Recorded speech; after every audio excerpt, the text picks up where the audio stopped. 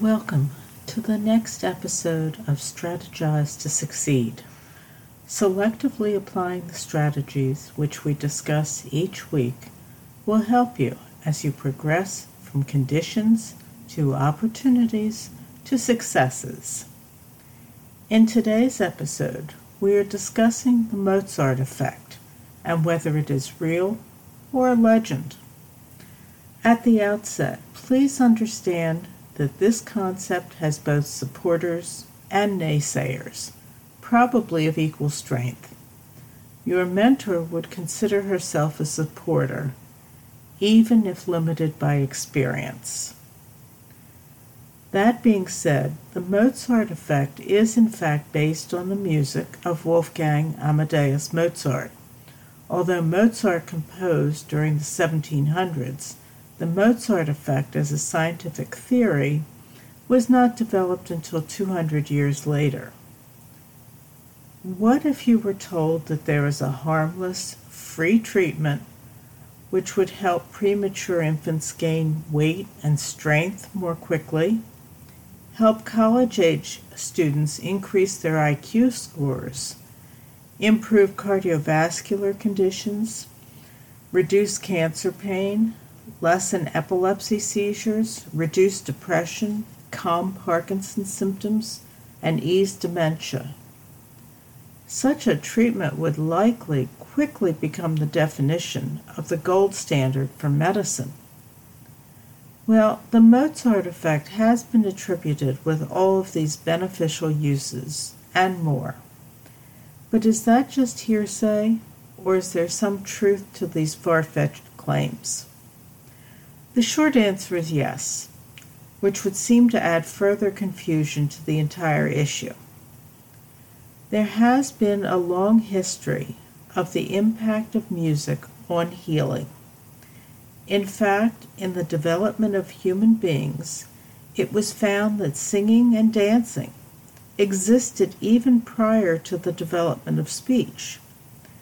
The basis for this conclusion is the discovery that within the inner ear, approximately 2/3 of the cilia found resonate only at the higher frequencies most often found in music. This fact gave credence to the opinion that primitive communications emanated from tones.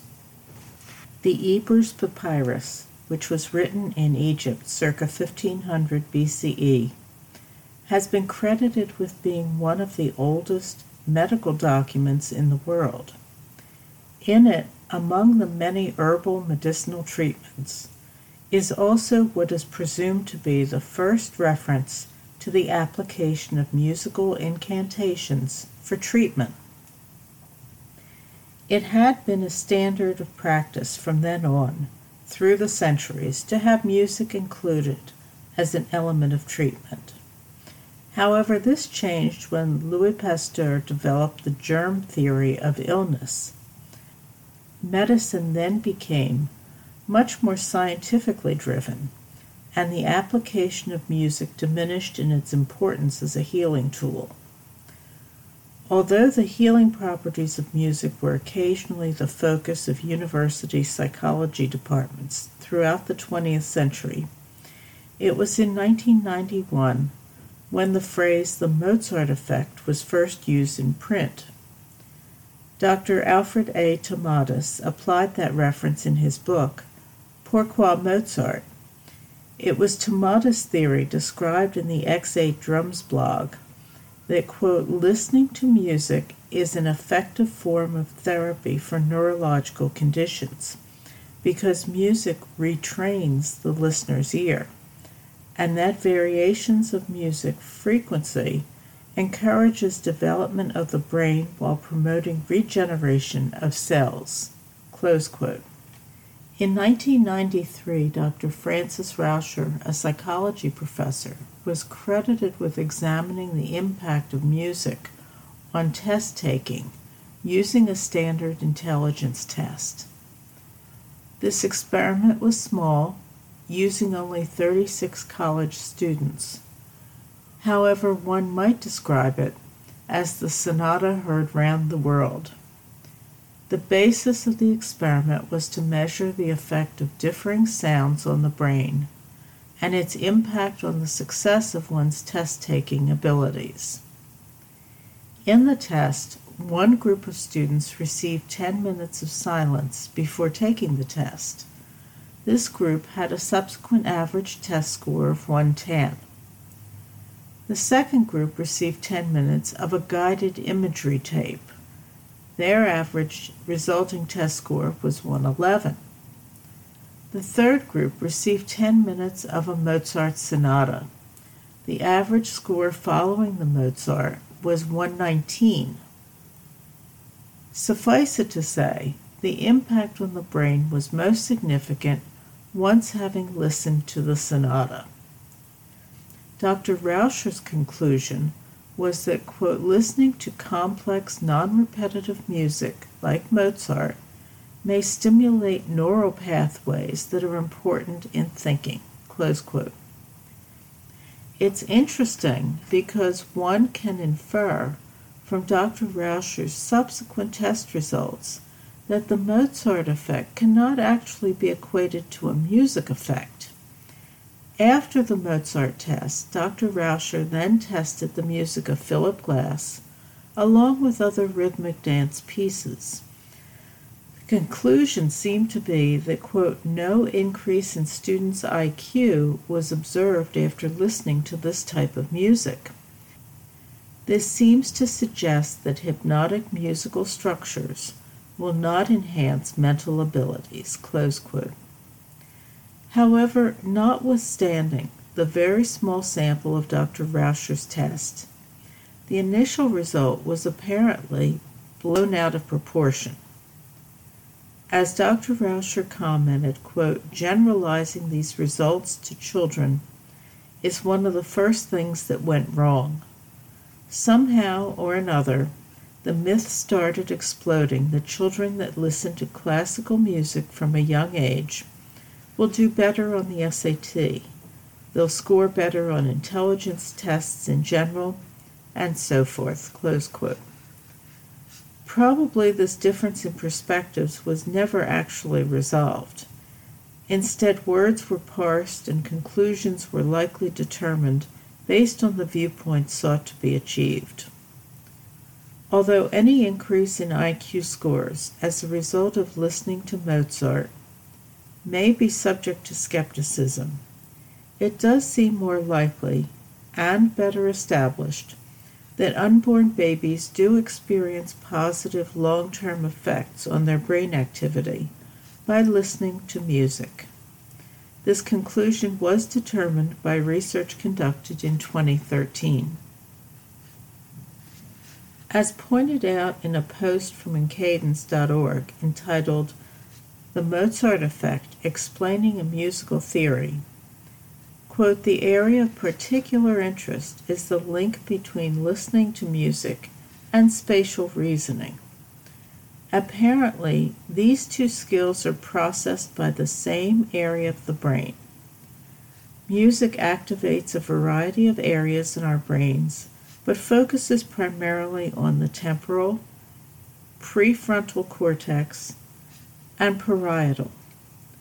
Brain areas concerned with spatial reasoning include the prefrontal and temporal regions that overlap with music processing. Therefore, listening to music causes direct activation of the same areas concerned with problem solving, close quote. The encadence.org post, however, throws cold water on any possibility of a scientific conclusion by noting that, quote, the increase in spatial intelligence, the Mozart effect, may be caused solely by how we felt about a song. If a certain type of music makes us happier, then we are going to see improvements in mood, and the opposite for pieces that make us sad or lonely, close quote. This conclusion found some possible support from subsequent research on children. Conversely, quote, listening to Mozart has also consistently raised the spatial IQ of Alzheimer's patients and profoundly affects intelligence in lab rats. All of these findings were unable to be reproduced using any other composer or artist." Close quote.